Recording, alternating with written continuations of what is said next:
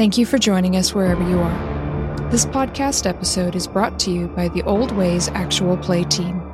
This actual play uses the 5th edition Vampire the Masquerade tabletop role-playing rules by World of Darkness. This actual play is performed by adults and in an adult setting. Listeners should know that this podcast is intended for a mature audience and will include strong language and mature themes. All content, including names, places, events, companies, and so forth, that may bear resemblance to entities living, dead, or undead is strictly coincidental. My name is Rena Henze, and for tonight's game, I will be your storyteller.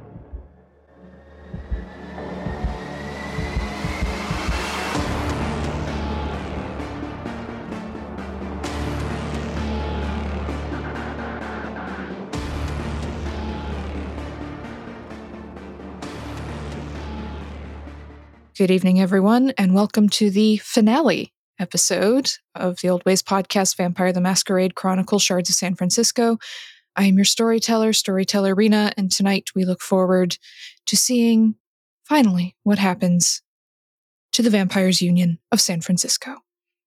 Before we get started, I'd like to thank all of you, the listeners and the Patreon supporters. We could not have done this show without you. Thank you for all of your support and your listening ears throughout the last couple of seasons. If you would like to join our Patreon and support us by backing the show, you can do so at patreon.com/theoldwayspodcast, and you will earn our undying gratitude. Not that we're not already grateful for you, but extra gratitude on top. And now, on to the finale, with some introductions. To my right. Hi, this is Mike, and I play Marcus Voss of Clan Bruja. And next to Marcus. Hi, this is John. I'll be playing Sylvestre Laviolette of Clan Gangrel.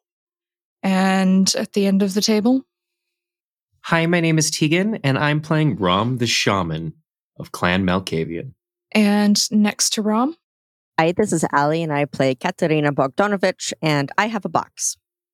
You do have a box, but what's in the box? And normally I would say last, but we have a special guest with us tonight, so next to Katerina.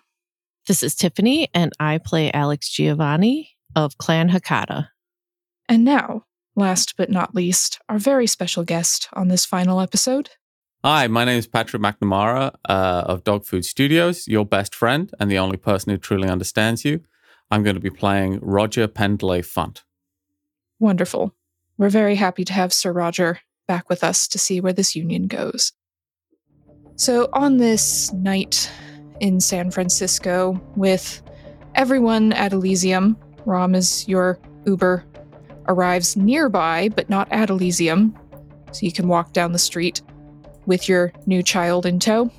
Sir Roger, you have earlier in this evening received a message from Marcus asking you to join him and Mariam at Elysium for some union matters this evening.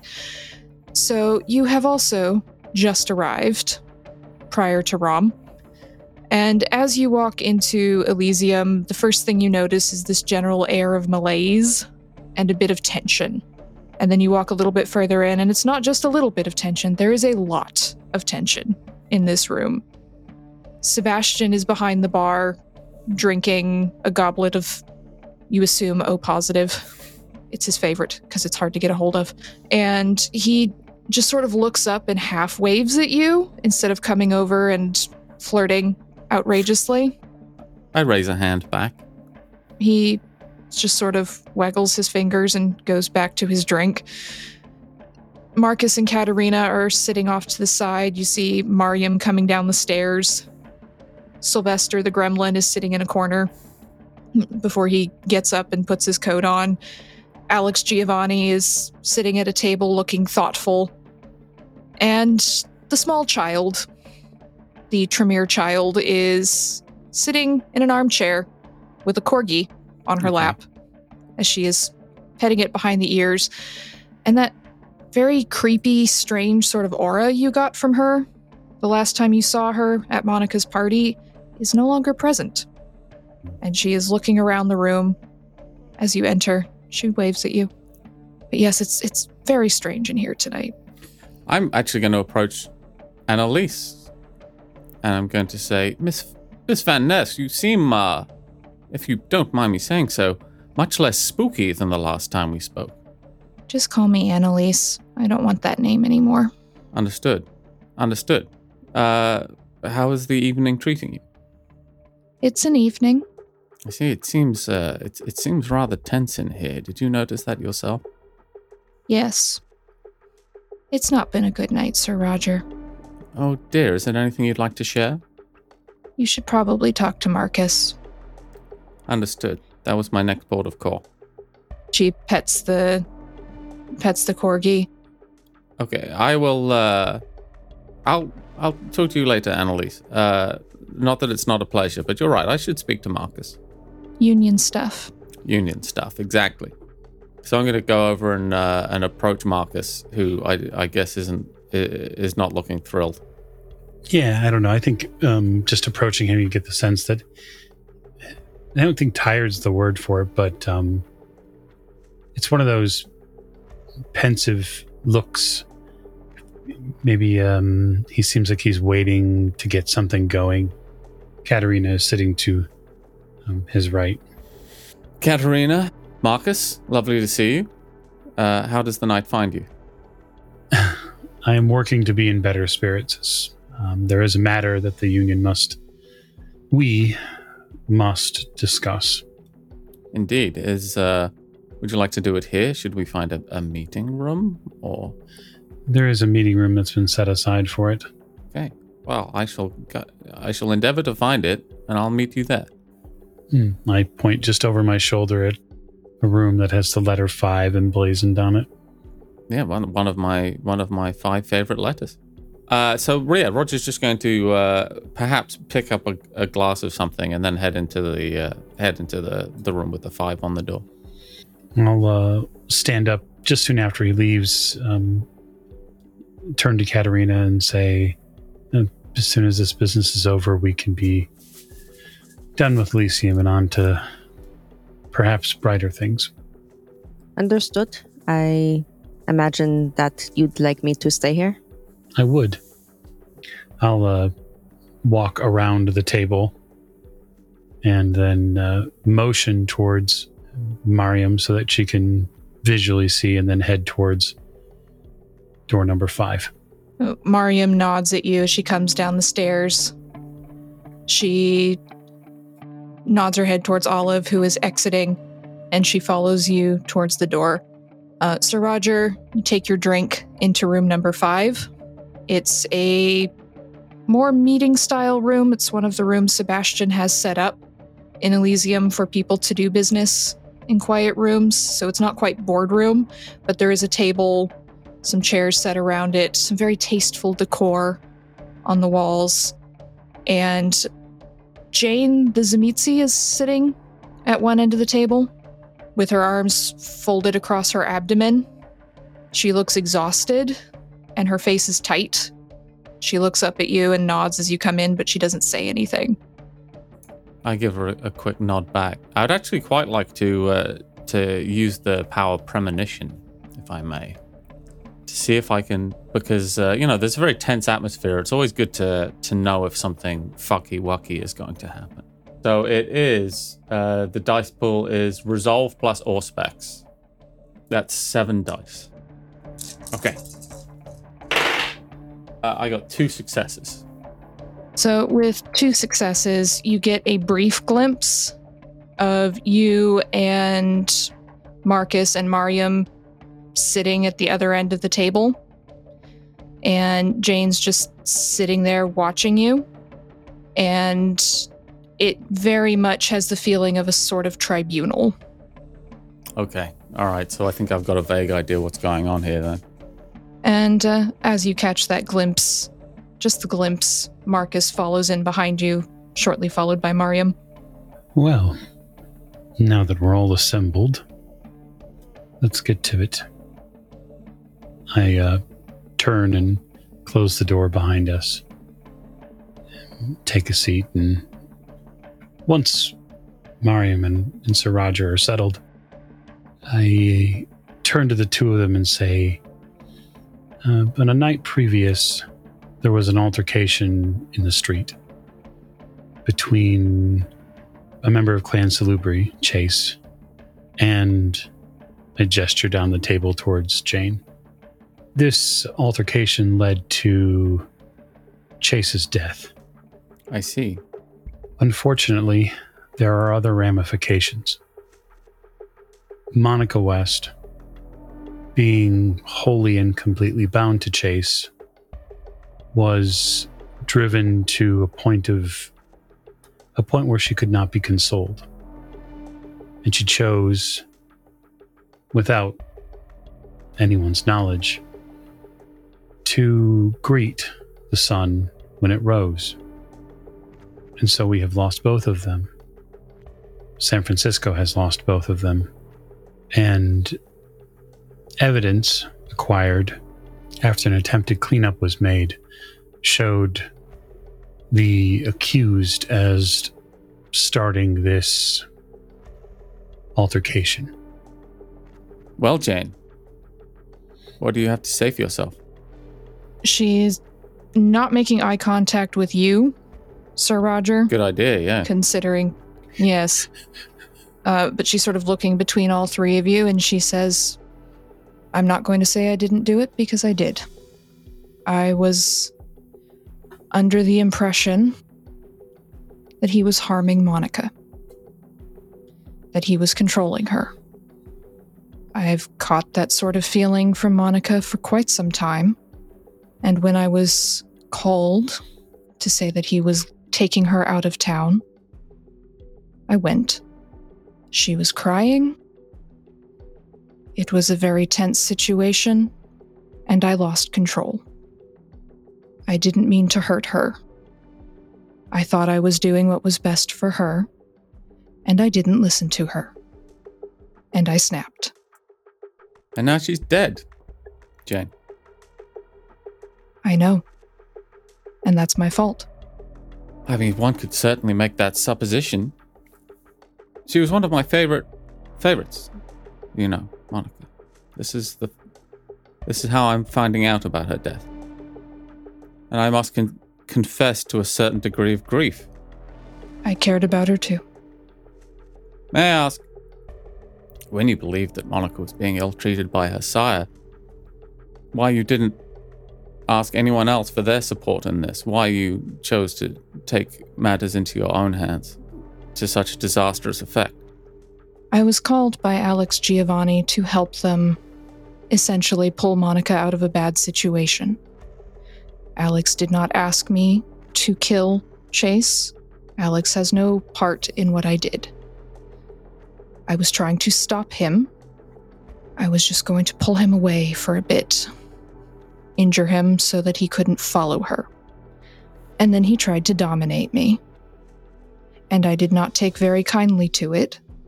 I don't like being controlled. And I lost my temper. I did not go there intending to kill him. This does not absolve the fact that I did. It was not me rushing in. It was my fault that they died. If someone approached me with violence, I may use my vast vampiric powers to get them to stop myself. I, unfortunately, can see the potential for myself to be in the same situation, Jane. Should you randomly attack me? Now, I understand that Monica may well have been in a very precarious and difficult position. I think you will both agree that her position has not improved due to your intervention. No. Did you perhaps consider talking to a kindred who has more ability to solve situations like this peacefully, such as, say, your local union rep? My entire life as a vampire, and she looks at all three of you, although still not making eye contact with you, Sir Roger, I've been working with humans for the most part. I find that something bad is happening, abuse of power usually, and I go in and I fix it. With violence. That is what I do. Well, it's going marvelously well. I'm sure you'll agree. I'm not offering an excuse, Sir Roger. Saying this is how I always have operated. And it did not occur to me not to. I see, so it's the I like killing people defense. I don't always kill them. But I'm not offering a defense, Sir Roger. I'm just saying what happened. There is no defense. I broke my own code, and that's what I have to say. Look at me, Jane. Look at me in the eyes. I don't think I would like to do that, Sir Roger. Jane, what possible circumstance do you think where the consequences of looking me in the eyes are worse than the consequences of not looking me in the eyes? I have no intention to dominate you, but you will meet my gaze. You killed a young friend of mine. She rolls her neck and then she looks you in the eyes. Tell me, Jane, were you to leave this place unmolested by the law of the Union, are we going to be having the same conversation again in 6 months when you have again decided that the person who must solve all of the problems in San Francisco is Jane Doe? Have you learned a lesson from this? Have you learned a lesson from the death of a young vampire in agonizing grief? I'm not expecting to leave, Sir Roger, but if I do, in some way, and she pulls back a little bit, she's still looking you in the eye, and she says, it wouldn't happen again. I loved her very much, and that would stick with me for probably the rest of whatever existence I have left. I would seek to confer with my compatriots as to what we're to do in this situation, Jane. You've put us in rather an invidious situation. Do what you need to do. I've dished out consequences for abuse of power for many years. Now it's my turn. I look over at Miriam. Miriam sighs. She hasn't said much this whole time.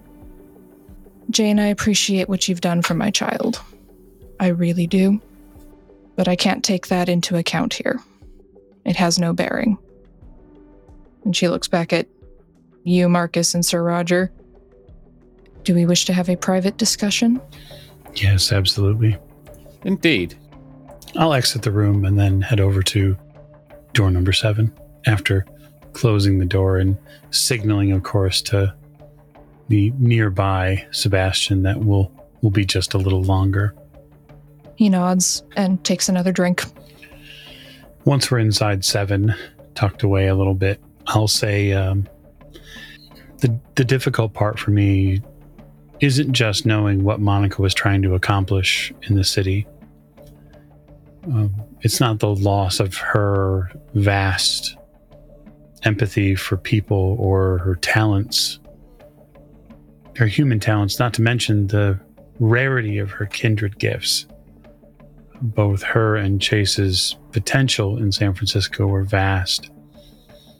And of the kindred who came to the barony first, Chase was amongst the first who needed a place to be protected from Mallet's wishes. And so it is, it's very difficult for me to square that with the idea that we want to be a place where kindred aren't simply murdered, but I cannot allow this place to be a location where others seem it fit to mete out their own justice on the streets. The Wild West must be the past. I mean, it strikes me that we were going to have to come up with a solution to the issue of some point of crime in San Francisco. It's a shame that inaugural tribunal in this case is over such a tragic situation. I'll confess my blood is boiling at the moment.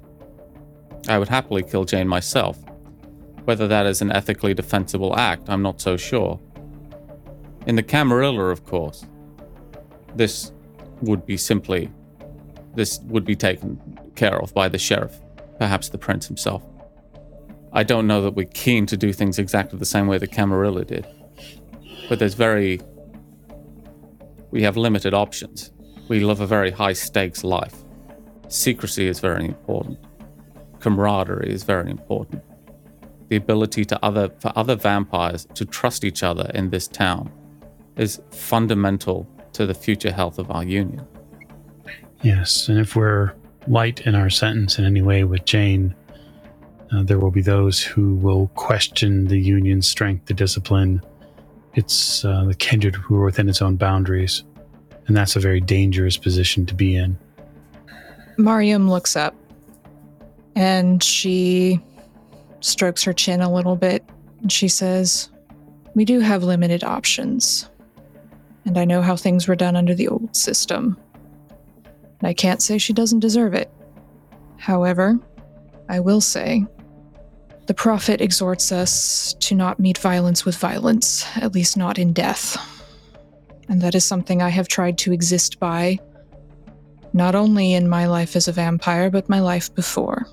I believe it was also the Prophet Yasu who said, 'Let they who are without sin cast the first stone.'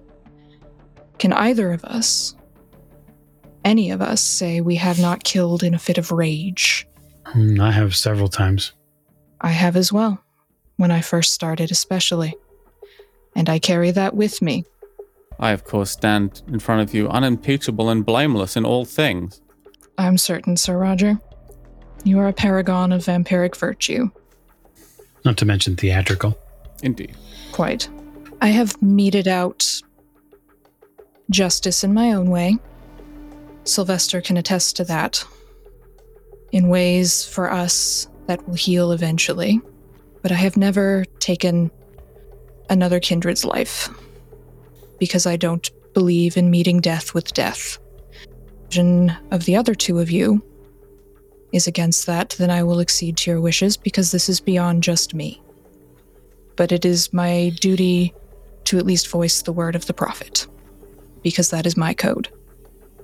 There is, of course, the option of expulsion from the Union, and de facto from San Francisco.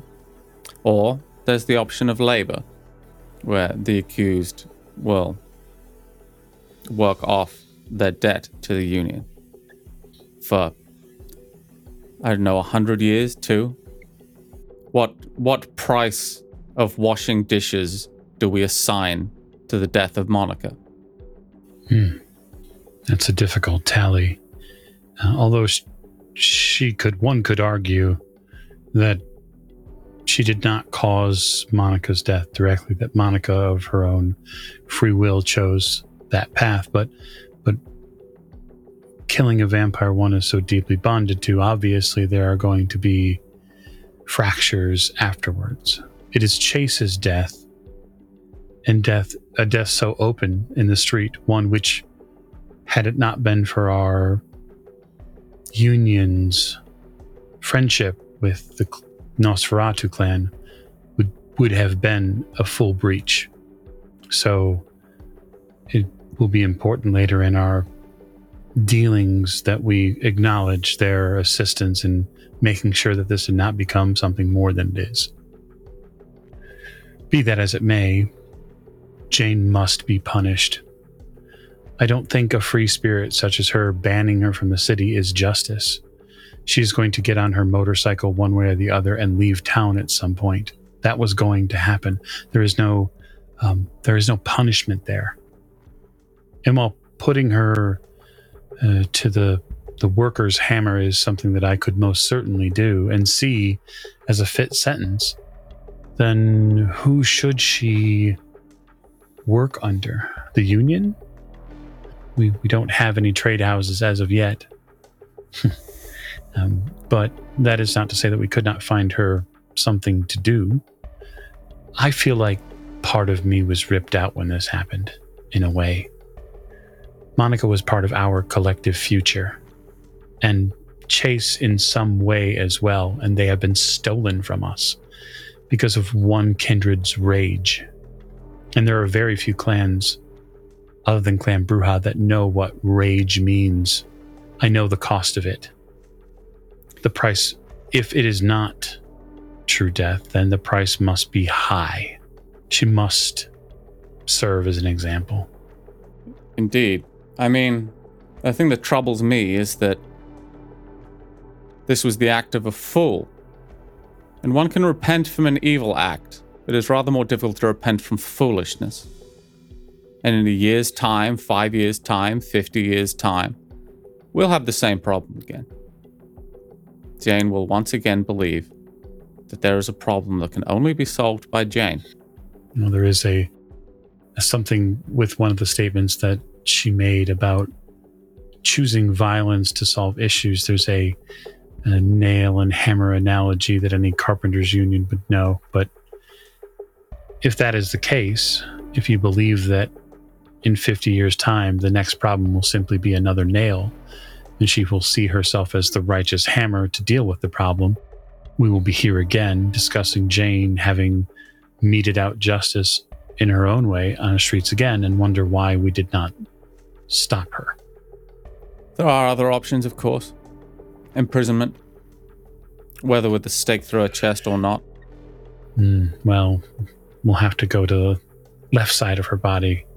She did reveal to me where she's hidden her heart. We could confiscate her domain, such as it exists. I understand that's very punishing for a Shemitzi in particular. Indeed. She has written a will to Sebastian. We could claim that the Union will take hold of her entire domain while she is placed into torpor. I would say that's the least we should do. Well, certainly. A myriad of cards can be played at the same time. We just must decide what those cards are. Have we considered perhaps, I don't mean to be ghoulish by any nature, but perhaps a forced bonding? To whom? I have used those to effect before. To the Union. To the three of us. It may be the most severe, non-violent option available to us. Although I would remind you that the three of us are not the Union. Certainly. We can also put it to a vote. That just makes it a popularity contest. Yeah, and unfortunately, I don't know that we have the time to gather the entirety of the Union to vote on such an issue. I mean, we have. I'm not sure it would be helpful either, considering, one, the number of friends Monica had, but also the work that Jane has done in the city. I can tell you how my child would vote. Yes, and I think that if there's something that keeps Jane from being put to death, it will be the good work that she did do while she was here. But it cannot overshadow what happened to Chase. Absolutely not. As I said to her face, I cannot take it into consideration because that is not just. All right, then. So we agree to take her domain in its entirety. There are other options. I can have her. There are ethical issues, but I have some command of human and vampiric minds. I can prevent her from being able to use violence. I could plant a suggestion in her mind that when she feels a violent thought, she is to turn herself into the local union office. She could be vampirically castrated. She would not like it terribly much, I understand, since she made us aware she does not like the use of the power. However, that isn't my concern. So a gelding. Essentially. Forced behavioral protocols. And she would have to submit to it, of course. I would insist.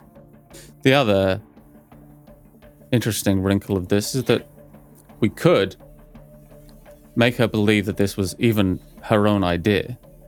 That does raise a little ethical issues with me, I think. Raises some ethical questions. But it would save her life. And the lives of others. All right. So, then let's have a simple call then.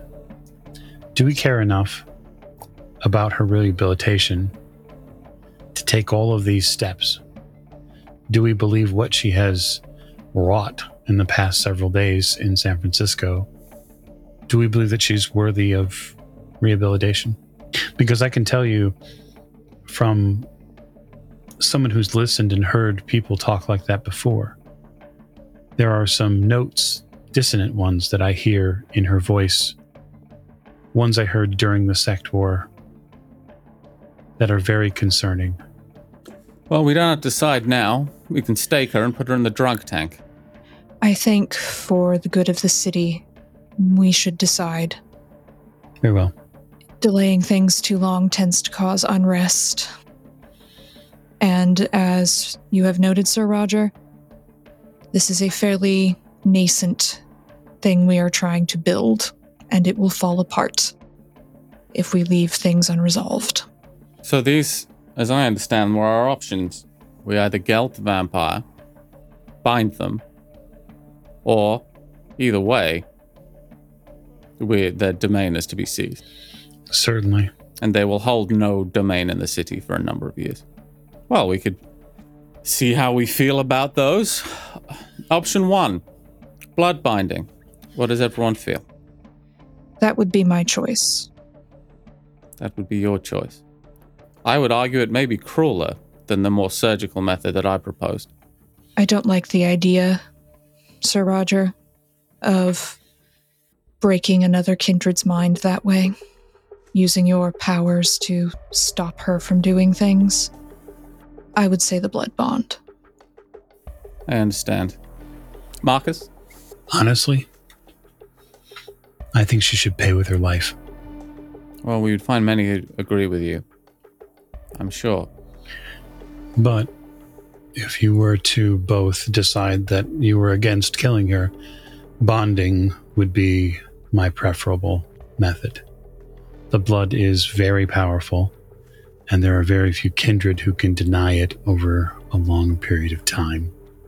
It would also require a parole system of sorts. She would have to report into us every month.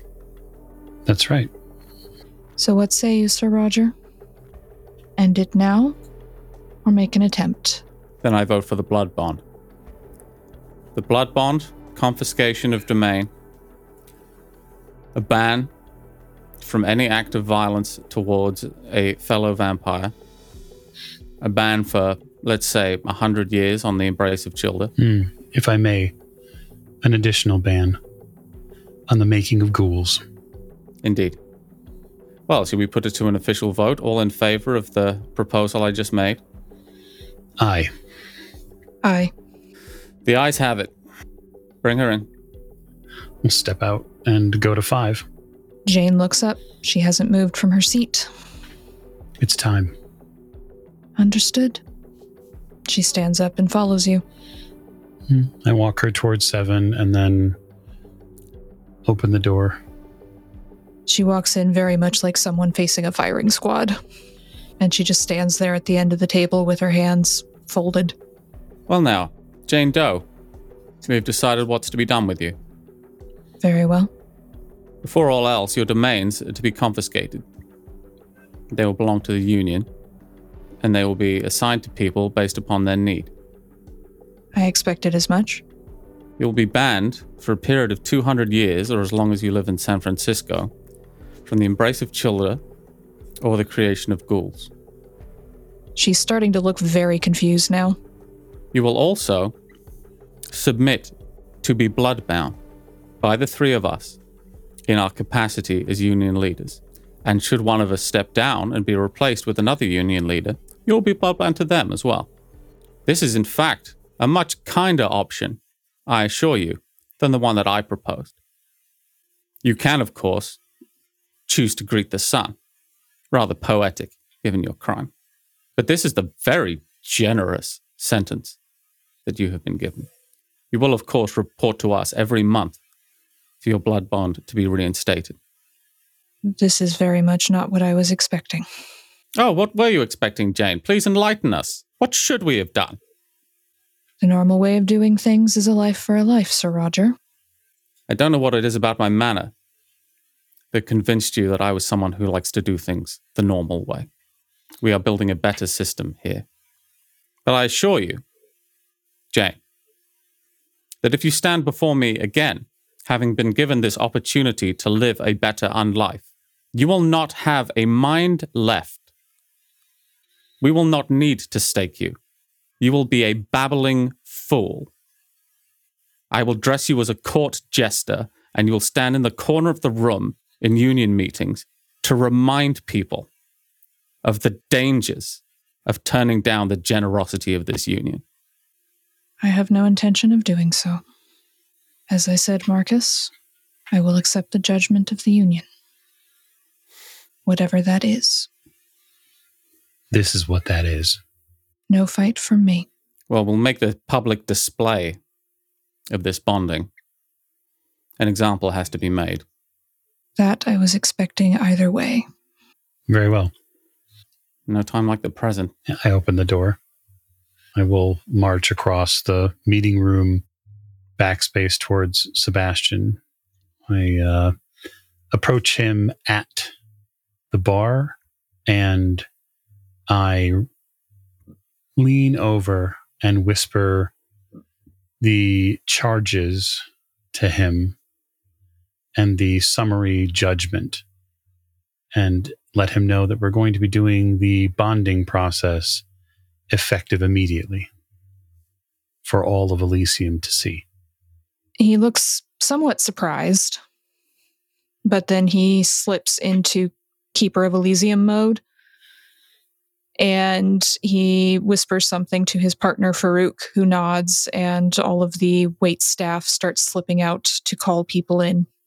I'll head back and collect the accused, and then bring her to the floor of Elysium and tell Jane to get on her knees.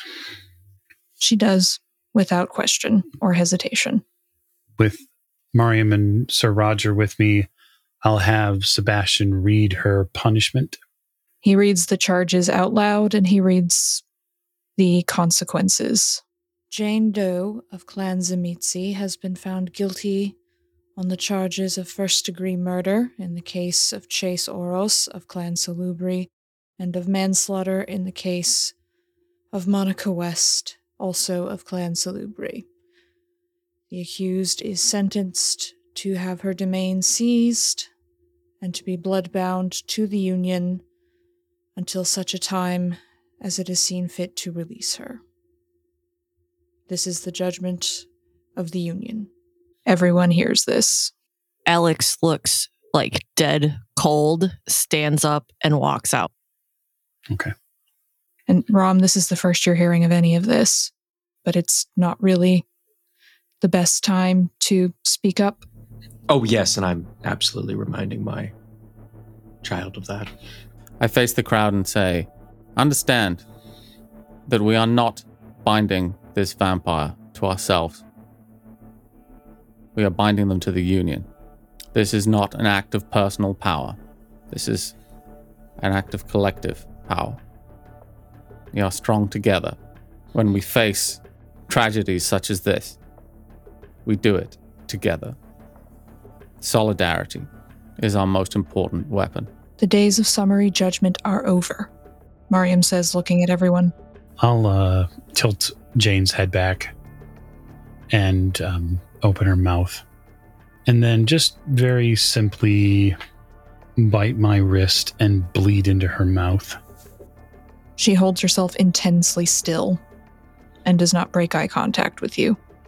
I heal the wound. When I keep eye contact with her, though, I say, make sure you swallow it. She does.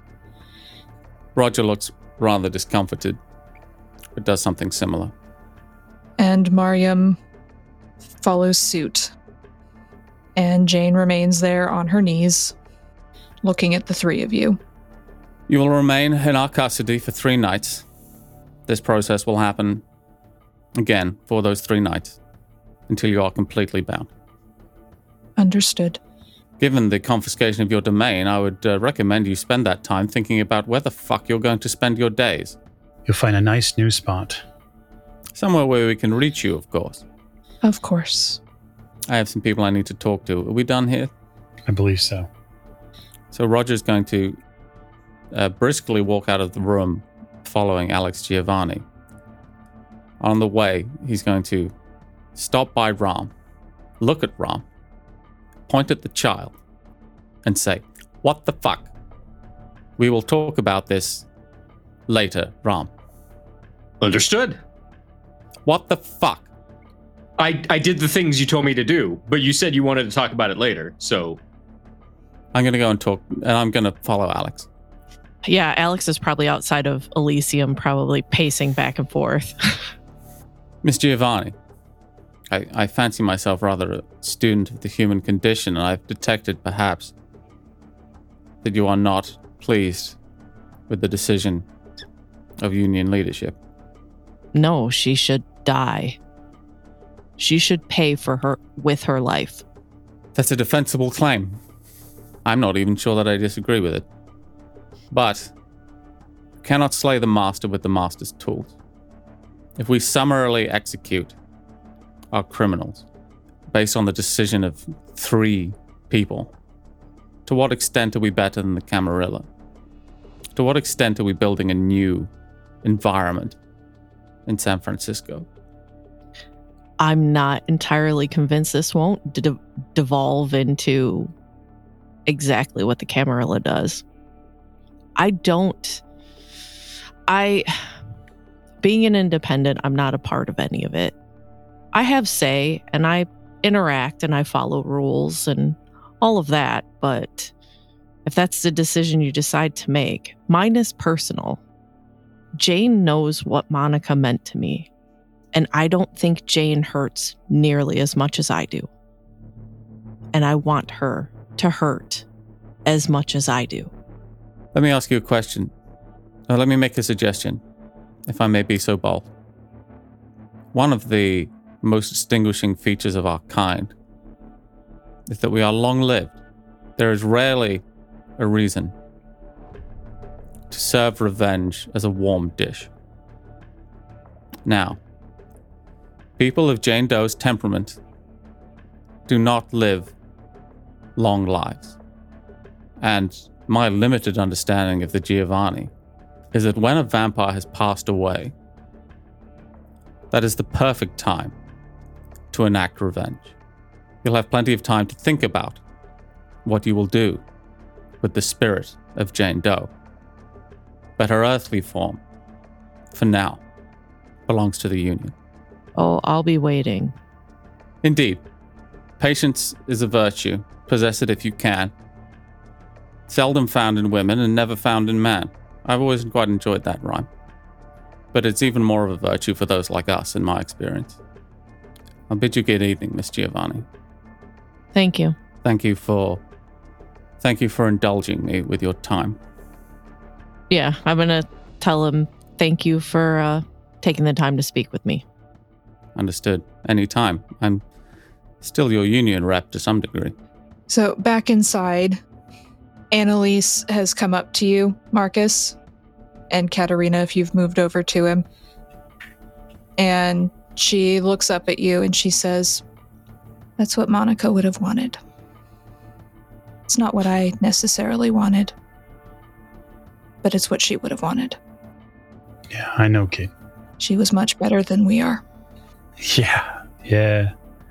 She wouldn't have wanted it to play out with a life for a life, but it wasn't easy to get there. I'll just put it that way. Certainly not what I expected. Yeah, But I'm trying to think the way Monica wanted me to. It's hard, but I'm trying. Yeah, that's good. It's important. It's her legacy. She did good things. She did. She also made a lot of silly decisions, but that's just how vampires are sometimes. How about we get out of here in a little bit? Sounds good. Although I'm guessing you probably want to talk to that child. And she points with her thumb over towards Catspur, which is a bit disconcerting as you see this, Rahm, because it's a literal 8-year-old. I lean down to Annalise and say, "Do I have to?"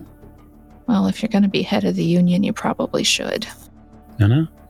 Careful with the thinking there. There is no head of a union. Okay, one of the elected officials of the union. I know. It's a tough thing that we deal with in the post-Camarilla era here. Lots of parallels. We'll work on it. When you're 400, language is hard to change. It was hard enough learning English. Fair point. I'm going to go have a drink and sit with Cheddar and talk to whoever shows up. But I just wanted to say to you that she would have been proud of that. Well, good. There's a bit still up here. And she taps her head. Oh, good. She'd like that. Yeah. Come on, Cheddar. And the dog trots after her. Hello, Rahm and Casper. Mariam comes up as well. Good evening, Rahm. Good evening. I am troubled by what I saw, but if it is the will of the Union, I'm glad that it is the first official act that Casper, my child, can see. Your child? Yes, I am coming to formally present him to you. I have thought long and for quite some time about the individual that I would select. And I am now presenting him to you in this protocol in lieu of a more defined protocol for Union matters. This seems fairly reasonable. Oh, good. Oh, thank God. Oh, okay. Yeah, and then I'm just gonna like lean over and just anxiety breathe for a little while. I was just holding all of that in, just like hyperventilating, even though I don't need to breathe. Casper, how are you? Casper just gives a little nod. It is very strange, Mr. Voss. You'll get used to it.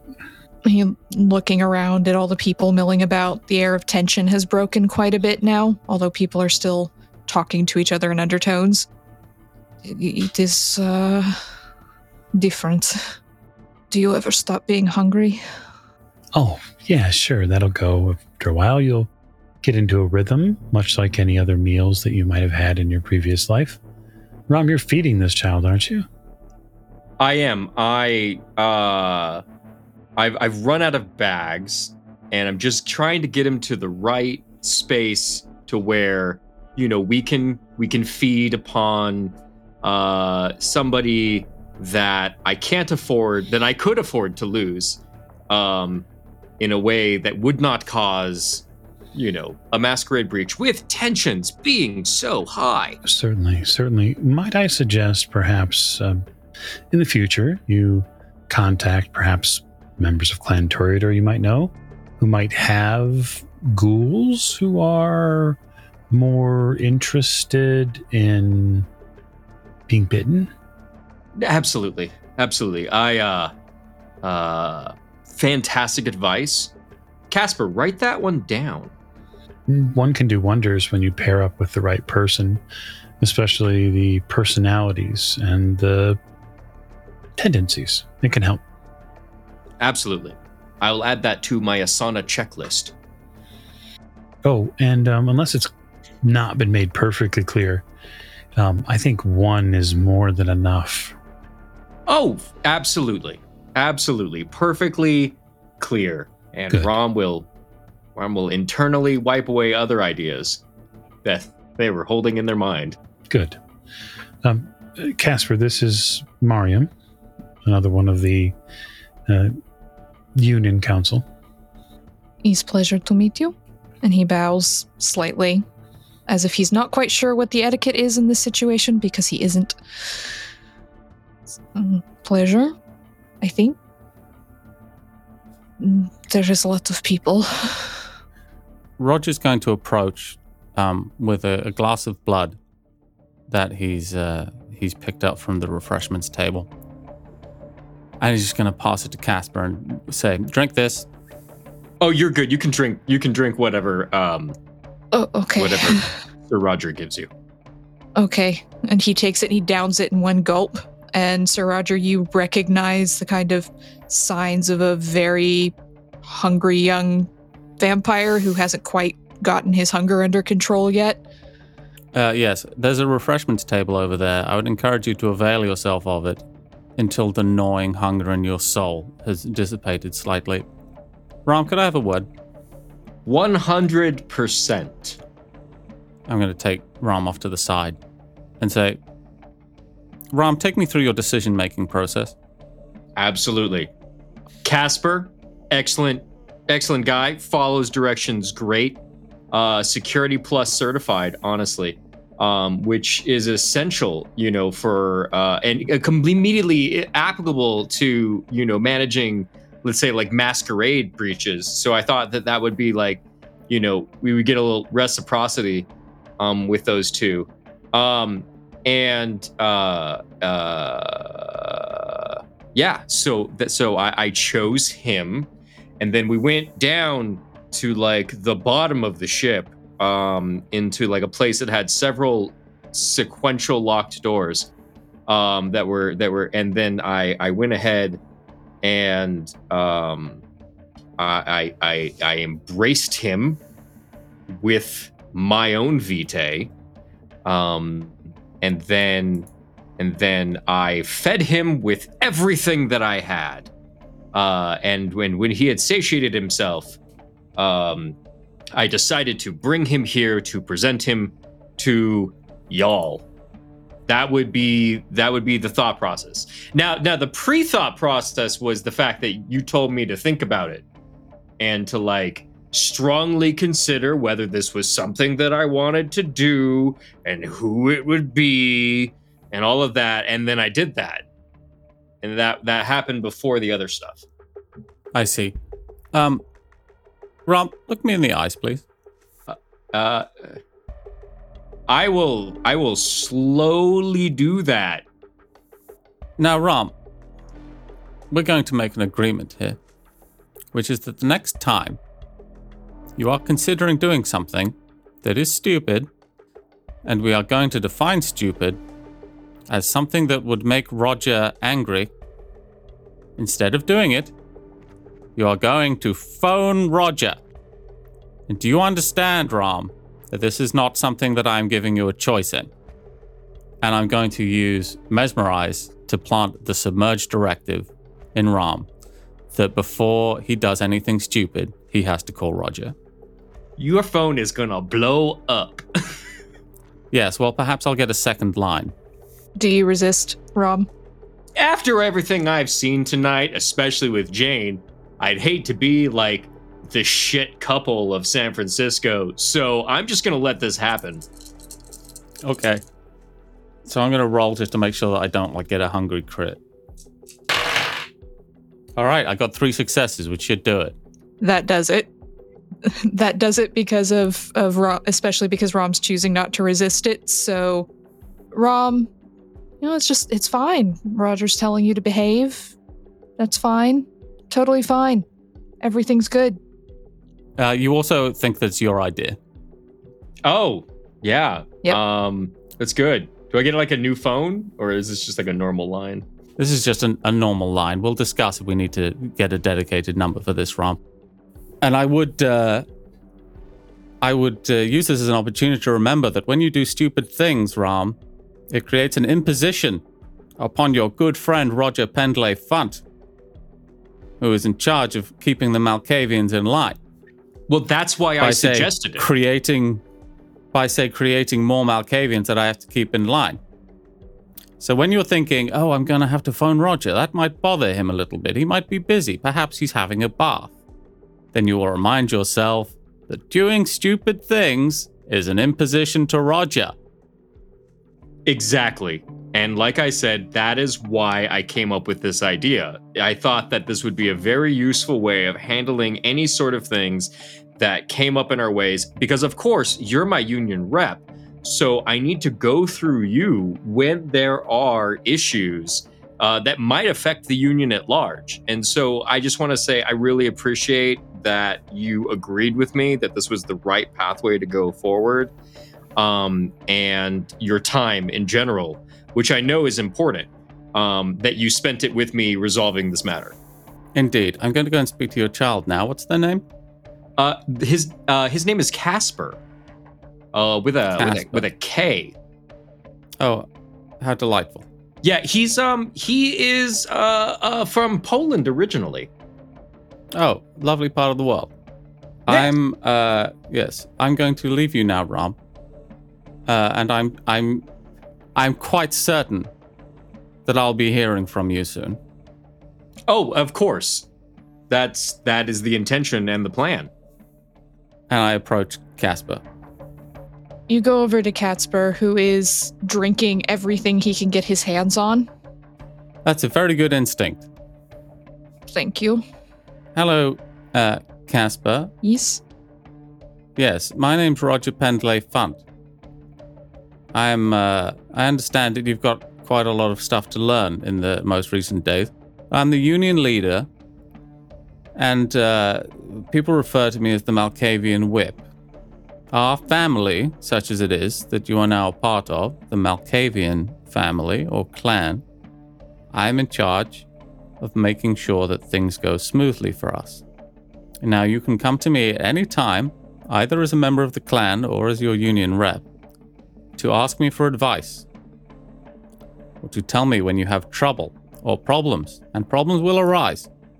It's very important that when you are faced with a difficult issue, one where you're not sure what to do, and you need the advice of an elder, it is very important, Casper, that you do not turn to Rahm. Rahm has many delightful features, many fine qualities. I do not ask them for advice, unless it is in the capacity of deciding what you probably should not do. Okay, Sir Roger. I have listened to Master Rahm for many years. A questionable decision. I understand there is hierarchy, yes, so I will come to you. Excellent. Well, lovely to make your acquaintance. Welcome to the world of Eternal Night. And I'm going to, with both hands, shake very warmly and say, now, my door is always open, sort of figuratively. It's better if you make appointments. But I'm here if you need me, Casper. And remember, don't listen to Rahm. Sir Roger out here undermining Rahm with his own child. And then Roger's just going to go and mingle. Okay. So Roger goes to mingle. Alex has already left. Marcus and Katerina, were you going to go ahead and leave with Annalise as soon as everything was wrapped up with Rahm? Basically, everything is wrapped up with Rahm. I thank Sebastian for the use of Elysium and tell him that I'll be in contact with him shortly. He nods. He looks a little more relaxed now, back to more of his usual self. Thank you, darling. So while Marcus is being introduced to the new Childa, I would actually want to go over to Annalise because there's something I want to tell her. Annalise is just sitting on this chair with a smaller child-sized glass of blood that she is slowly sipping at while Cheddar, very obediently, is curled up next to her feet. Katerina? And I'm going to sit down. So, Jane will not have territory of her own. And I was wondering how you would feel if we kept her in the haven to remind her of what she has committed and the hurt that she has wrought. Long-term emotional agony? Sounds delightful. Very good. I will run it past Marcus, but I do not imagine that he will have issue with it, especially since you agree. I know Monica wouldn't have wanted her to die, and that's fine. But I'm still very fucking angry. So I'm good with this. Good plan. Very good. And I will stand up and reluctantly, just a little, I'm going to reach out my hand and she can take it if she wishes before we go back to the car. She does. And she whistles at Cheddar, and Cheddar trots along behind you. And we leave Elysium. Marcus and Katerina and Annalise, with Cheddar, have departed. Sylvestre, you saw the whole thing go down.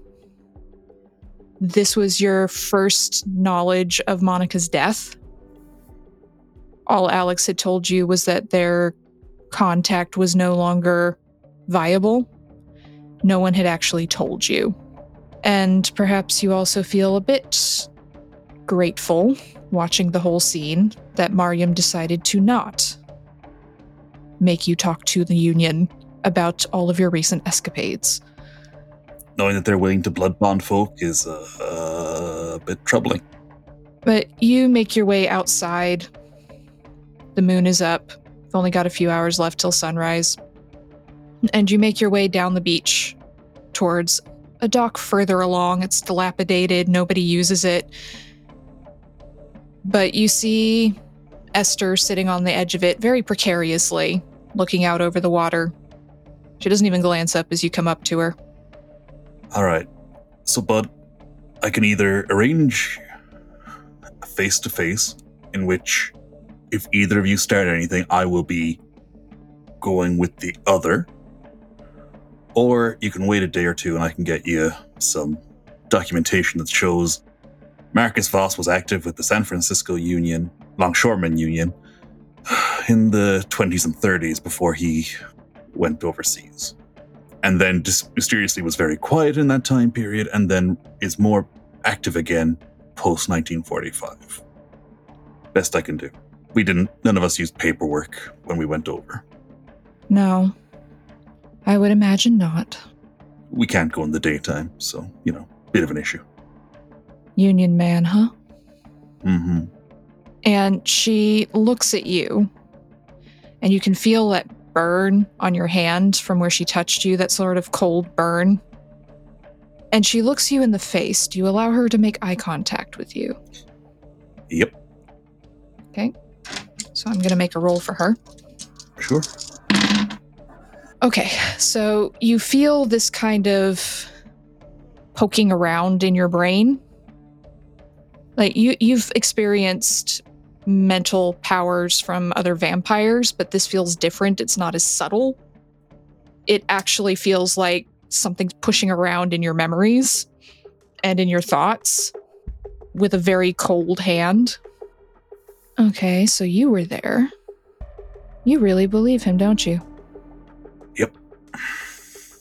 And I will point out that Sylvestre is trying to use the same techniques that he's used to defend against tons of vampires that have done this. But it's not fucking working. She's just working around those defenses. Mm-hmm. And she pulls back, keeping the eye contact, but you feel that break. She said, He was after Fred. That's all you needed to tell me, Sylvestre.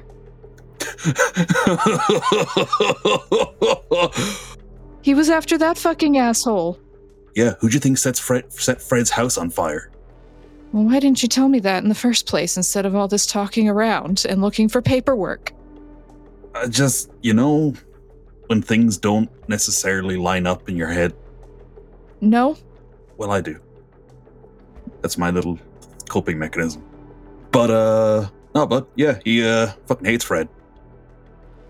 Really He's the one Fred keeps mentioning in his fucking sermons. He has been publicly shit-listed by that. Oh, yeah. No, you gotta listen to that hateful stuff. All right. Tell you what, Sylvestre. I'll take you at your word. But if I hear one fucking thing, I'll pop back in. And, I've cleaned up most of the things I wanted to clean up around here, but how do you feel about fire? I am more positive about fire than most vampires. Wonderful. I'm gonna go set a church on fire then. I would love to. And she stands up and she readjusts her Van Helsing coat over her swords so that it's no longer visible, slung down low on her back. And she walks with you off the pier with more of a bounce in her step. She's not quite as cold and hard as she was before. And she just looks at you, and that you can see that where she touched you on your hand, it's sort of glistening a little bit in the moonlight. She says, So, being undead and all, are you sure you're happy hunting with a child of Gabriel? Yeah. We'll leave you two walking off towards the church. So, things have been resolved for the most part. San Francisco is starting to settle into the new way of things. And I'd like to give each of our vampires a coda here to see where they might go for the foreseeable future. Sir Roger, you are part of the triumvirate of the Union. You have made it very clear to Rahm on what he needs to do. But really, the theater is your main focus. outside of the hierarchy of power. What does Sir Roger have planned for the next few nights, weeks? So we see Sir Roger in his element, and he's taken his suit jacket off and has his sleeves rolled up as he deals with a sort of chaotic cast who are all on opening night looking to him for guidance. And he stands on a stool in front of them and he says, "Now remember, as you go out there, if you're tempted to do less than your best, that in every audience there is someone for whom this is their first experience of the theatre. And in every audience, there is someone for whom it will be their last. And our job is to make sure that they are not the same person. And should they start to boo, I would like you to also remember that if the audience is behind you, you're facing the wrong way. Now let's get out there and bring the majesty of theatre to these lucky people." And then we pan away to Roger's jacket lying on a prop table. And next to it is his Nokia 3310. And there's a simple message on it that says, "Rahm, 10 missed calls." Wonderful. Sir Roger returns to the theater. Perhaps there might end up being some salvation for this play after all. Alex, you're setting up a new place of business, I believe. People can come to your office now instead of sending messages to your haven. You don't have to give out your phone number anymore. There's one for the office. Lila is happily installed at the front desk. It's very nice, as it should be for you. Luther disappears for a few nights. He doesn't speak to you. And when he comes back, eventually he still looks kind of tired and he looks like he's expended a bit of his ghostly energy. And he just slips into your office and he shoves his wraith-like hands in his wraithly ghost pockets. I'm sorry For? for not telling you. Well, if she didn't want to speak to me, the last thing you should have done is told me. I briefly thought about it, but like I said, it was her choice. I won't stop anyone from taking their own way, making their own choice. And she didn't want to be alone, so I stayed with her. But I just don't understand why she didn't speak to me or say anything, or if I made her mad, or if she blamed me. She didn't. She said for me to tell you that she cared about you very much, that it's not on you, but that she couldn't face the night anymore, and that she couldn't bear to speak to you because it would break her heart. Well, we're here now, and she got her way. Jane isn't dead, though I think she'd serve us better if she were. Well, looks like they're not doing the old Camarilla ways anymore.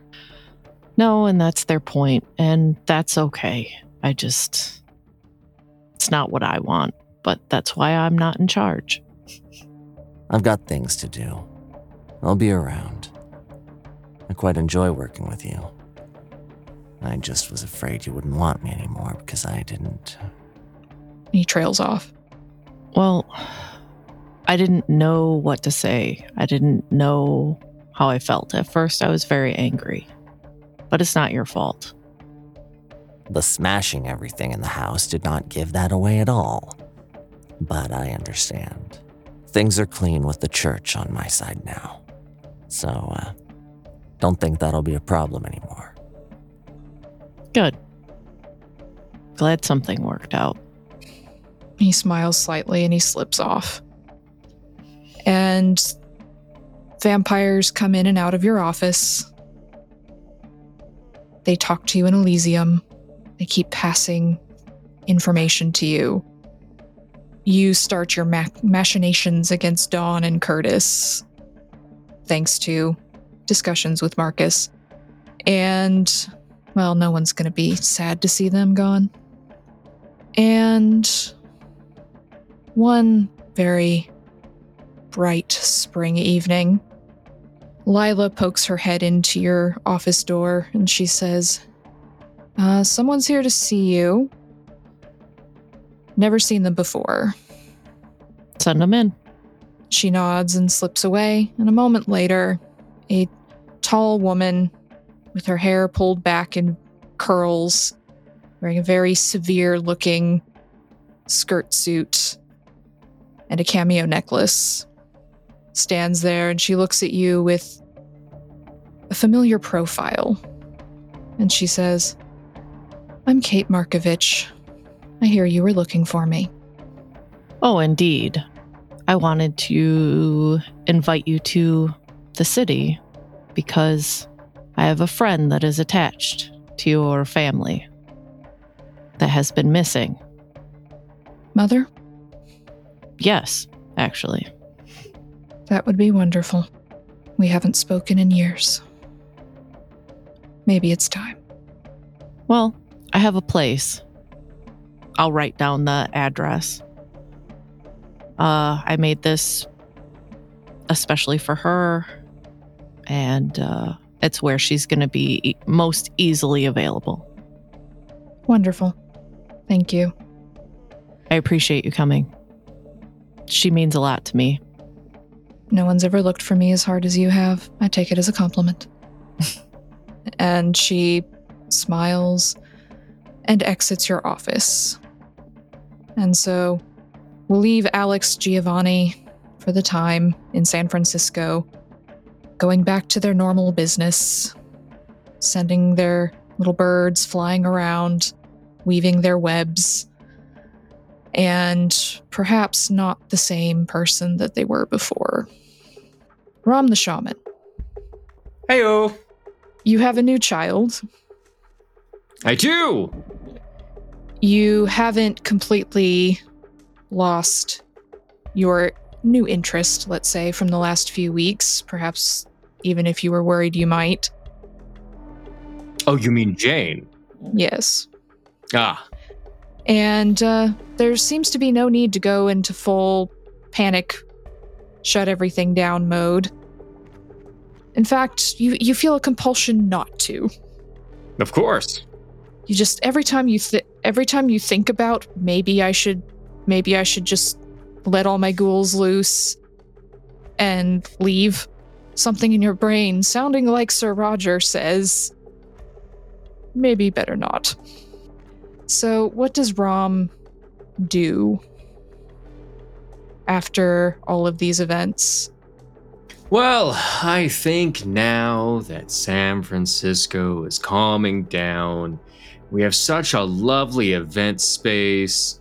We have these lovely parties we've been hosting at, and I have a fantastic number 2 here to work on this enterprise together. I think it's time to start offering a few of the kindred of San Francisco the ability to come on out to the boat, spend a week or 2 at the retreat, and start trying to sell them on this idea. Not sell is probably not the right word. Try to, speak to them about this concept of this new kind of relationship between the majority of humanity and the society of kindred. One centered around mutual service to each other, a shamanistic kind of service. And see if I can get anybody, maybe just 1 or 2 people, to nibble on that worm. So you get some kindred who start coming to your little retreats. Sir Roger may pop by occasionally just to make sure everything is copacetic. And mostly you get Malkavians at first, and then a few others start trickling in, especially once the union really gets up and running. And you're able to connect with people in a way that you weren't really able to for a while. You find more peace in that chaotic brain of yours. Catspur has a worrying tendency towards anxiety and OCD that you've noticed in yourself. It seems to get much worse now that he's been embraced and has a link to you. But once he gets his hunger under control, he seems to be doing okay as a fledgling in vampire society, though you can't let him off the boat for a little while without you. Of course. He does seem to chat with Sir Roger quite a bit. They seem to be maybe friends? Who knows? This is all good in the neighborhood. And maybe you try a little bit for a couple weeks to get in contact with Jane. But she doesn't want to talk to anyone for a while. Of course. Understandably. At some point, later in the spring, closer to summer, she puts in an appearance. She's quieter. Doesn't have the same sort of bombastic, sardonic nature that you're used to from her. And she just invites you to sit on the end of the pier with her for a bit. And I will absolutely do that. I have, as my last outfit description, a lovely green and black flowing robe with little gold tassels and stuff, especially at the arms, and harem pants. Yeah, we're gonna go with that. You sit with Jane for a bit in the twilight, watch the moon start to rise. There's a couple shark fins out in the distance. And she doesn't say anything for a while. And then, without looking at you, she just says, "Things seem to be working for you." After our last talk. Oh, they could be better. Going in the direction you always wanted them to. For the most part. You were right. And a lot of things, Rahm. Oh shit. That's not something I hear every day. Sometimes you need to. How are you doing? That hardly matters. You see, that's the most worrying thing when I talk to you, is that you don't seem to have a good concept of how much you matter, either to others or to yourself. Do I, though? Well, I cannot speak for everyone else. And there are certainly people that fucking hate you. But yeah, no, shit, Jane, I think you're super neat. Oh, and yeah, look, I'm glad that you're not gone. Like, I'm glad that there are people that, I mean, shit. Okay, here you go. Very simple. Jane, they didn't kill you. They didn't fucking kill you. They could have karate chopped your neck right there. They could have. That's what I expected, Rahm. That's what it's you generally expected. What we do. Okay, the fact that they did not means that someone gave a shit about you. You know, you don't rehabilitate people you don't give a shit about. Remember the last time we talked? Back when we went hunting together? And you said something about if you go looking for the darkness too much, you can't see it in yourself. Had a lot of time to think about that. Come up with any good realizations from that? She just gives you a side eye as if really? Really? I don't know if it'll go away at this point. I don't know how you spend 40, 50 years only seeing the dark. And I really couldn't understand what you said about finding the light. It didn't seem possible. Your way of doing things. And I don't know if I'll ever move past this. But maybe you can help me out a bit. Yeah, and I'll just kind of lean my head on their shoulder. She doesn't really react. She just sit there for a while, in silence, watching the moon rise. And from here on, Rahm, you work on setting up your halfway houses around the city for rehabilitation. You get some other kindred to help start working there. And once Catsper has gotten himself under control, you start letting him assist you, although you still have to pay very close attention to him. Your sire pops in occasionally as he says to check in on his new grandchild, but mostly to get in digs at you. Of course, Crypto Dad. Crypto Dad, yes. But he's not really much of a problem anymore. And you spend a lot of your time in this newfound calm trying to help San Francisco heal. And that's where we'll leave Rahm for now. Sylvestre. Ahoy. You and Esther move through the night, set fire to the church gleefully. She seems to enjoy it even more than you do. Pulling books off the shelves, putting American flags, the thin blue line flag, everything she can get a hold of into the middle of the church. It was accidentally destroyed maliciously. And she laughs. What a terrible, terrible, wonderful thing. And as you watch the church burn in the few moments you have before you know you need to go, she looks you up and down, tucks her sword back into her coat, says, "You want to do some hunting for a few years?" I'm game, bud. I mean, have to leave San Francisco, but, Oh, I'm not staying. oh, good. There's also one or two other cities we might have trouble getting me into, but, no. You shock me. But I'm game. Let the hunt commence. I haven't hunted with a vampire since 1952. You'll find I'm pretty old school. Keep me on my toes. Yeah, I mean, I'm gonna be just that little bit more happy inflicting pain than you. Oh, we'll see about that.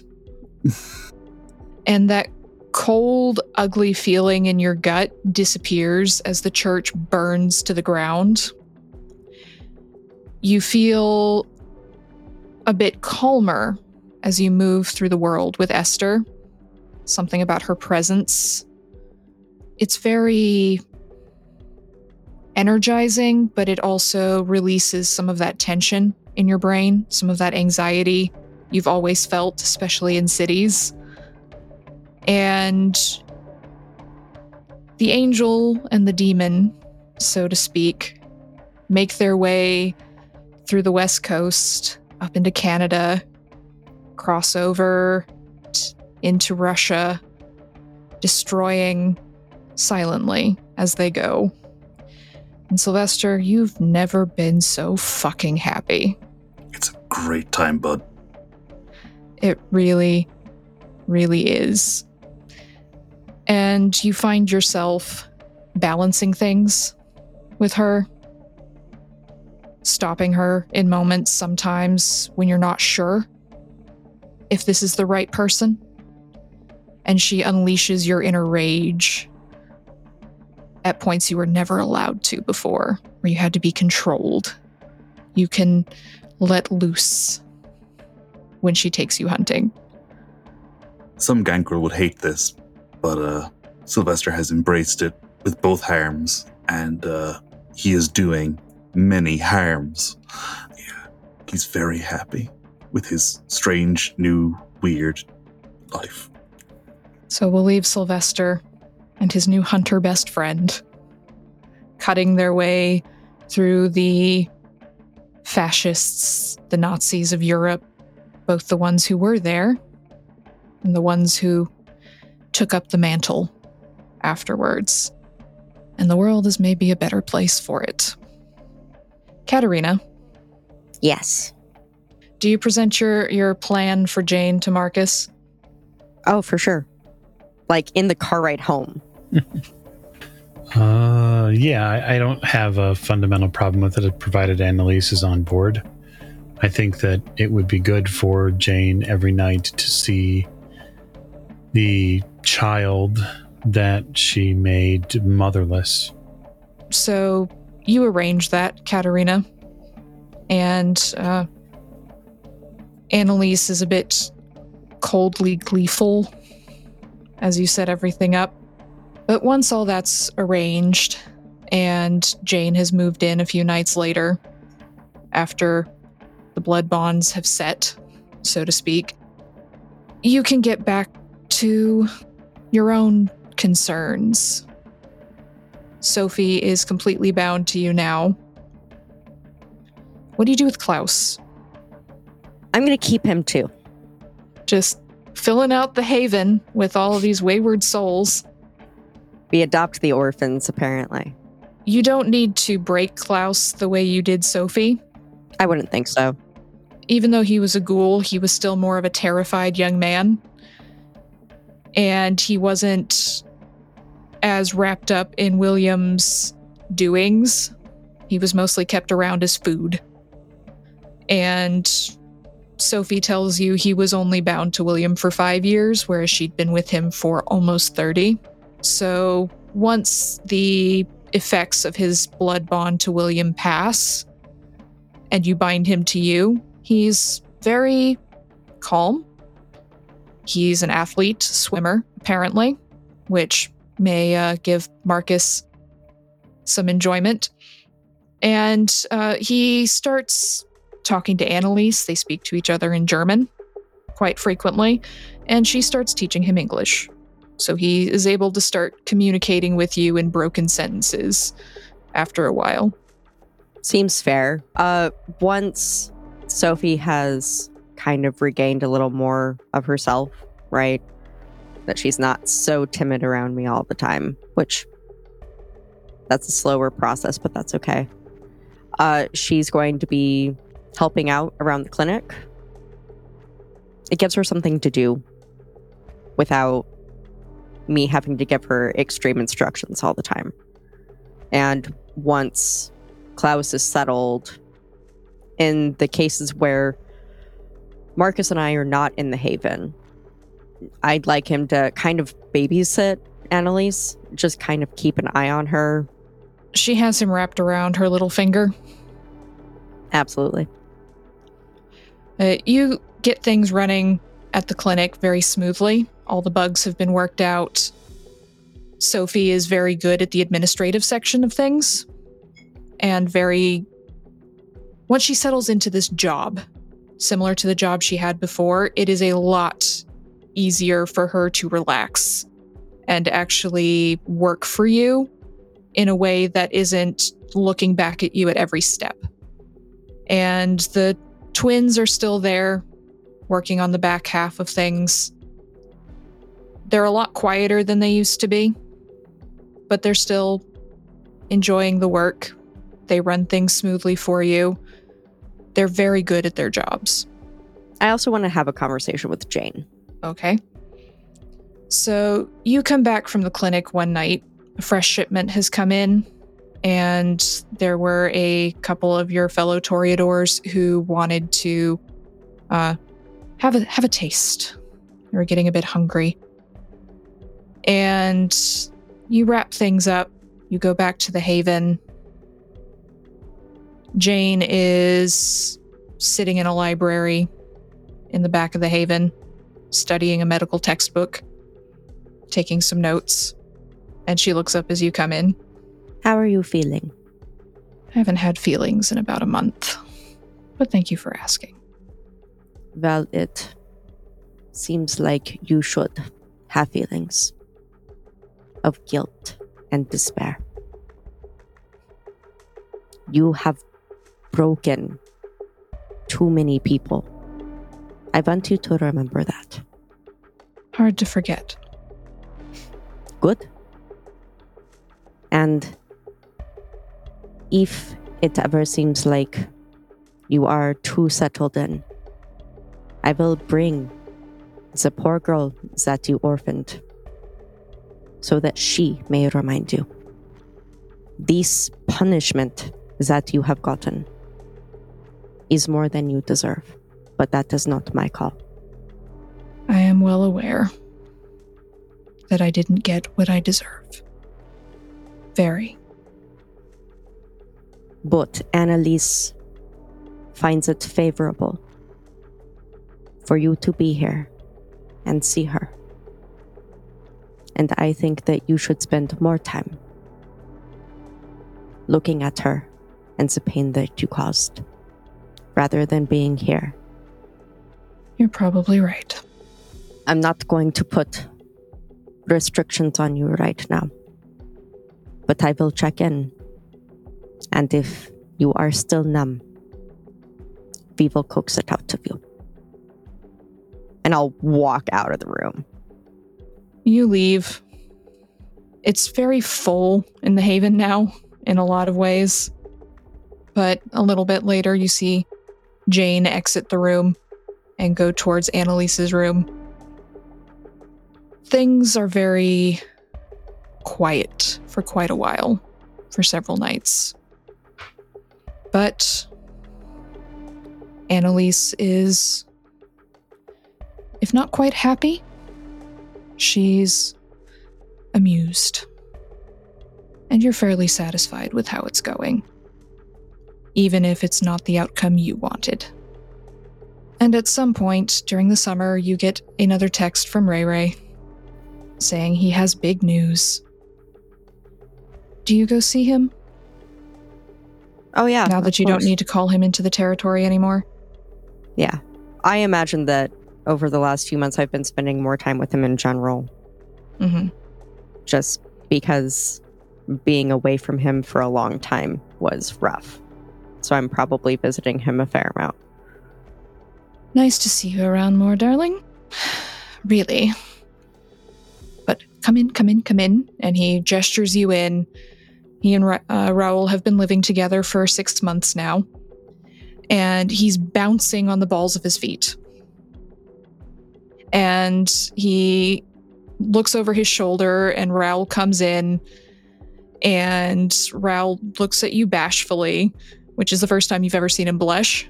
And he just holds up his left hand. And there's a ring on it. Well, old man, it's about time. Oh, I knew you were going to say that. Speaking of about time, so you're, of course, you and your boo are invited to the wedding. It's at night. Don't worry, I know you're a night owl kind of thing. I don't imagine that's changed, bakery schedule or not. But, you know, I know you don't really go in for emotional event kind of things, although I really think you should break open that cold shell you've built around yourself. But, I was hoping you'd come. It's September. Oh, I will be there. Don't worry. You know how much I love you and how much I want you to be happy. Well, I wanted to ask a favor. Would you make our cake? Yes. As long as I'm allowed to use the facilities of the bakery. You know, I still consider it half yours, Katerina. So, I'm really fucking happy to see you more. I missed you. And I missed you. In case you were wondering, I don't have quite as much shell anymore. Yes, I'm starting to see the cracks, and it's not just the foundation. And then he laughs. I'm happy for you. You know, it's been great seeing you grow as a person. I really thought we were stagnating there for a while. I'm just gonna scoff at him like, listen, just because I didn't for a long time feel like I needed other people in my life, you are always my rock. He blushes furiously, as much as you can see under his darker complexion, and he's okay, this is too much emotion, even for me. Okay, enough. Raoul, bring the snacks, please, before I melt into a puddle and ruin the carpet. And Raoul laughs, and they start chattering away to you about wedding plans. So as the nights draw on, let's also have a look in on Marcus and Katerina together. What are the two of you up to at this point? Well, I think the situation as it is with the city and the union is probably going to draw Marcus a little closer to the haven, especially with all of even with the barony no longer in technical existence, there's still a pretty strong tie to the pier and to the San Francisco wharfs and docks themselves. And so he's probably going to spend some of his time there with Katerina. Now that I don't want to say the war, but the strife with Clan Ventru has calmed. And now that we have an opportunity to exist without the rapid use of vampiric disciplines in an attempt to stave off hunters like Esther or Pastor Fred, I think we will probably have a few more communal nights at the house. I likely would have set up perhaps a dinner for us in the Haven. And, with most of the people still, we'll just say that the staff, the important people, Jean, Esmeralda, those sorts of folks, being welcome to come and to dine with us or to enjoy the presence, so to speak. But after they clear out, I can imagine turning to Katerina and saying, I have a need for something that only you can provide. As far as I'm aware, you have many needs. What is the particular one today? What is a man without needs? Boring. We are doing some important work here, important union work here. But I have a foreign business, we'll just say colleague, who is working in the Las Vegas area. And I need to get him a message. And I certainly can't trust Rahm's network just yet. And my colleague, it's the best way to put it, isn't someone who is even going to tamper with electronics, not after the Second Inquisition. And so I'd like to send a personal message. Well, we do have Sophie. We do. But I want to make sure that she's up for the travel. Do you feel like she's prepared? Yes. She's been, I believe, doing a certain amount of babysitting. But it is not out of realm to send her out if necessary. She would have to come back. Certainly. As anyone so connected would. I think it'd be important, too, to mind the title. We don't want Annalise believing that she's being babysat by a woman a tenth as old as she is. No, and I've never said that directly to either of them. There's just not an easier way to put it. Fair enough. Before we send her on this little task, I'd like to get an idea of the type of person I'm sending my message with, who they are. I don't know very much about Sophie other than she was Mallet's personal assistant. I'd like to get an idea of what she smells like, how she moves. Would you like me to send her on a run? Oh, it wouldn't be fair for her to run. Besides, we can probably entertain ourselves with her here. Would you like me to call her up? I would. And I will call Sophie up. Sophie comes upstairs. Oui, madame?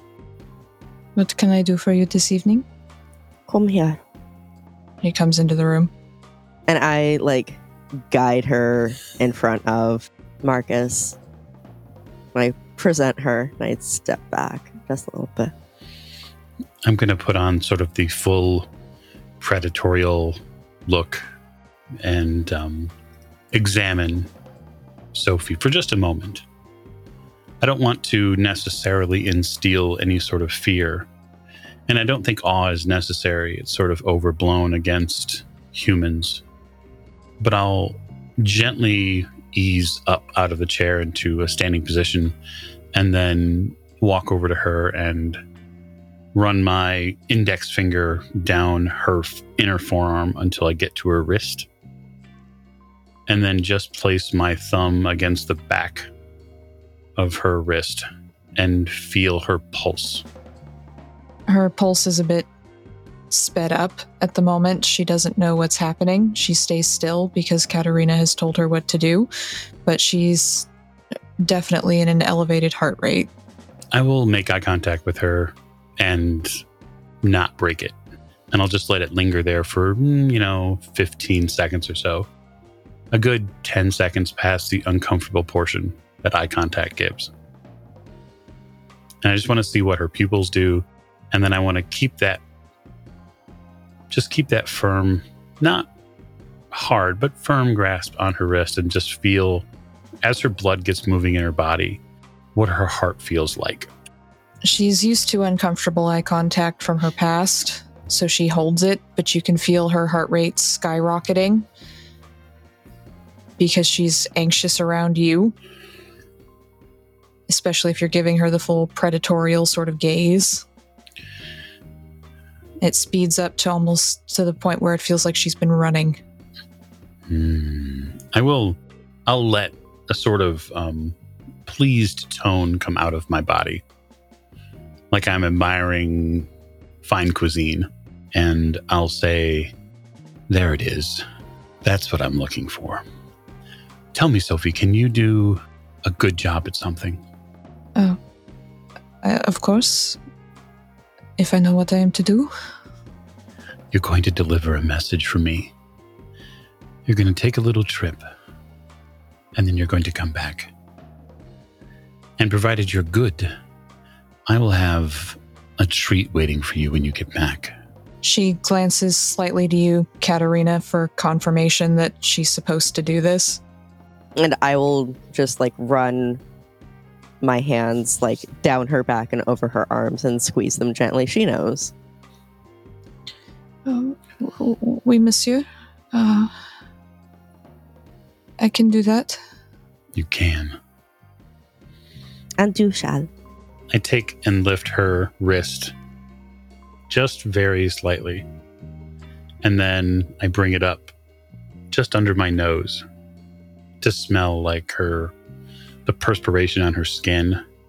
And I keep that eye contact the entire time and say, you wouldn't begrudge me a simple taste.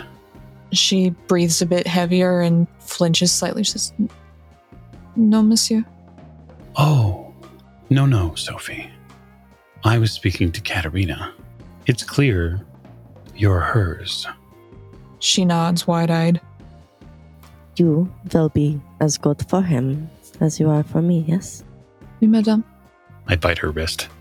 I'll make it as pleasurable as possible for Sophie, of course, and use lingering kiss so that way it is just something for her to enjoy. She lets out a little moan of pleasure, and the first smile that you've seen, Katerina, since you brought her into the haven. I'm going to take just a single sort of draught of her blood. No more really to sate any sort of real hunger I might have at this point. It's really just to get a taste of her. And then I'll close the wound so that way there's no marks or repercussions as necessary. I will have your message for you in the morning. You're to leave immediately. Be mindful that the person you carry the message to, don't look them in the eye. She nods, very wide-eyed. I sort of shake my head and make this as if I've tasted something strange. And then I turn away from Sophie and then perhaps to another portion of the room. And I'll walk her to the door and before she leaves, I'll hold my hands out for hers. And I'll twist them over so I have both of her wrists exposed. And I will drink from both hands. And I will use Lingering Kiss. And I will close the wounds. And I will feed her before she goes on her way. She feeds and then leaves, looking slightly baffled, as usual, but she leaves. Once we're alone, I'll turn back to Katerina and say, I can't continue to feed from these people. I have no taste for it anymore. I miss those jockers. We need to be out finding those types. Or perhaps I need to cultivate a gymnasium all my own. But I get no pleasure from anyone with a pulse under 120, it seems. No matter. I come back over. I'm going to do something for us. Something very important soon. I think it's important that we have a project for Annalise. Do you understand? Yes. She needs a focus. She needs something she can pour her energy into. I am going to provide her that focus. I won't be telling anyone else except you. Understood. It will be important that we create a space, a new space here, for us to shelter another wayward vampire. And come what may, we still have our territory. This is true.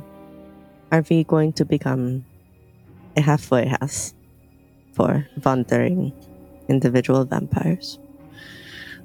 I smile widely. Are we not already? Yes.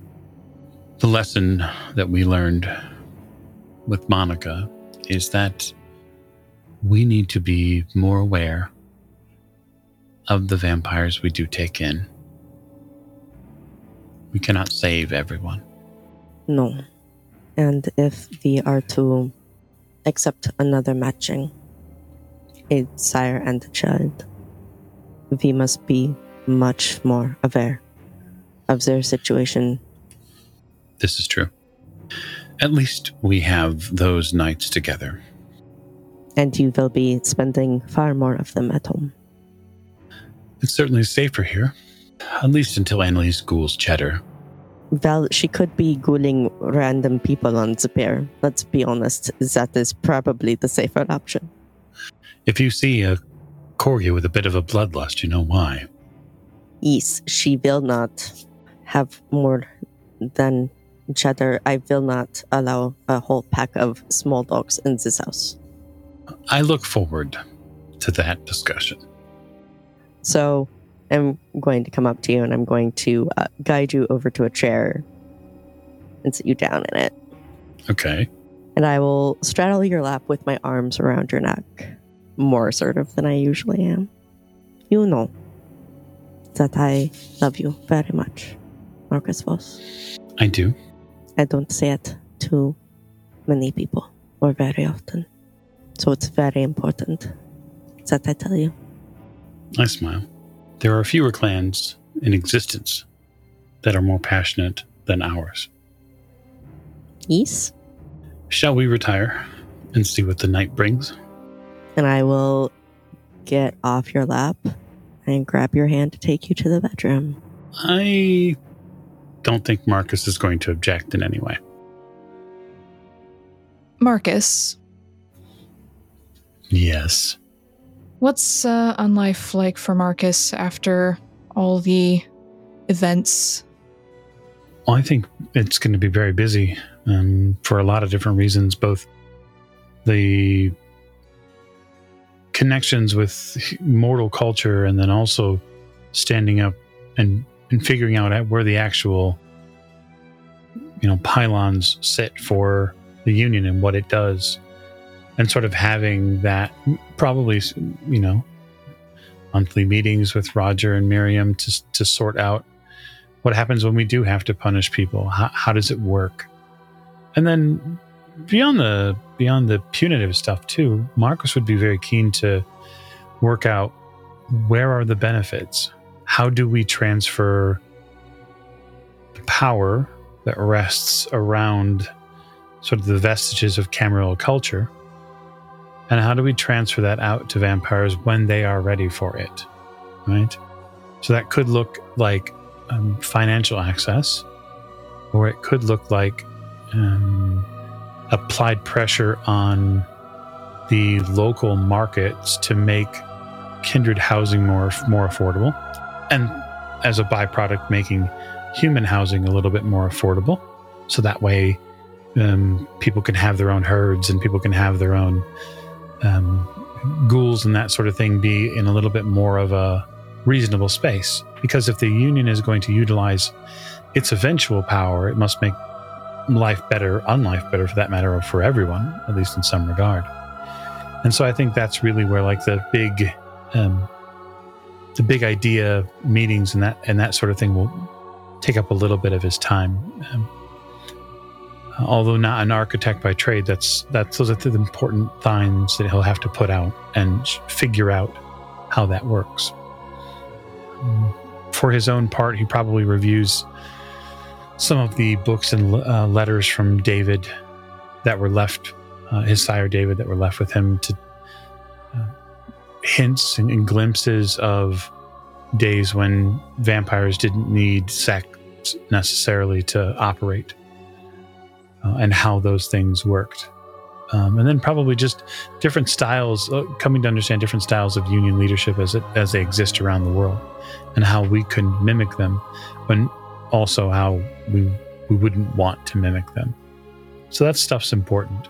One of the biggest bites that he'll probably take is trying to stabilize the local blood supply. Part of that will be done through free clinics, not just the one that has been set up, but additional ones. There'll be a letter to Frank in there somewhere, sort of explaining his position, the union's position about what happened, given that there's really only a few clans Mitzi around, and it's important to make sure that they understand the reasoning behind it. And then, probably after a little while, when things have calmed a bit, he'll pick up Annalise one random day, and Cheddar, of course, and they'll take a drive. They're going to go to a house that's in the old barony as it existed, tucked away under so many different styles of concrete and luxury homes that no one can afford anymore. A small place.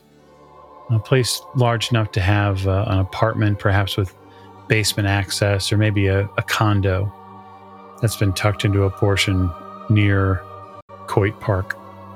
And Marcus won't explain anything to Annalise before they go. He'll just say they're going to go for a drive.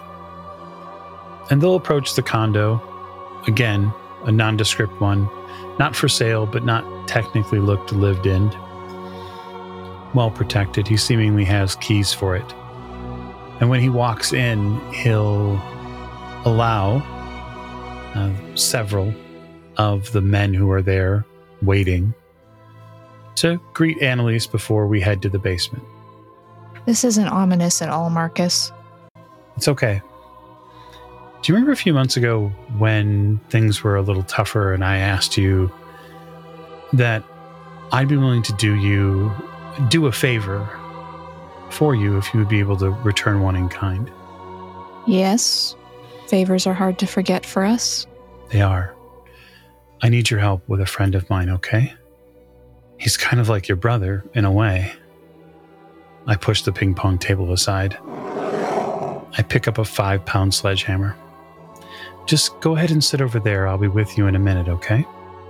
And the last thing we see of Marcus Voss on camera is him pounding a concrete foundation 6 feet down until he reveals the wrapped form of an old friend who's just waiting beyond.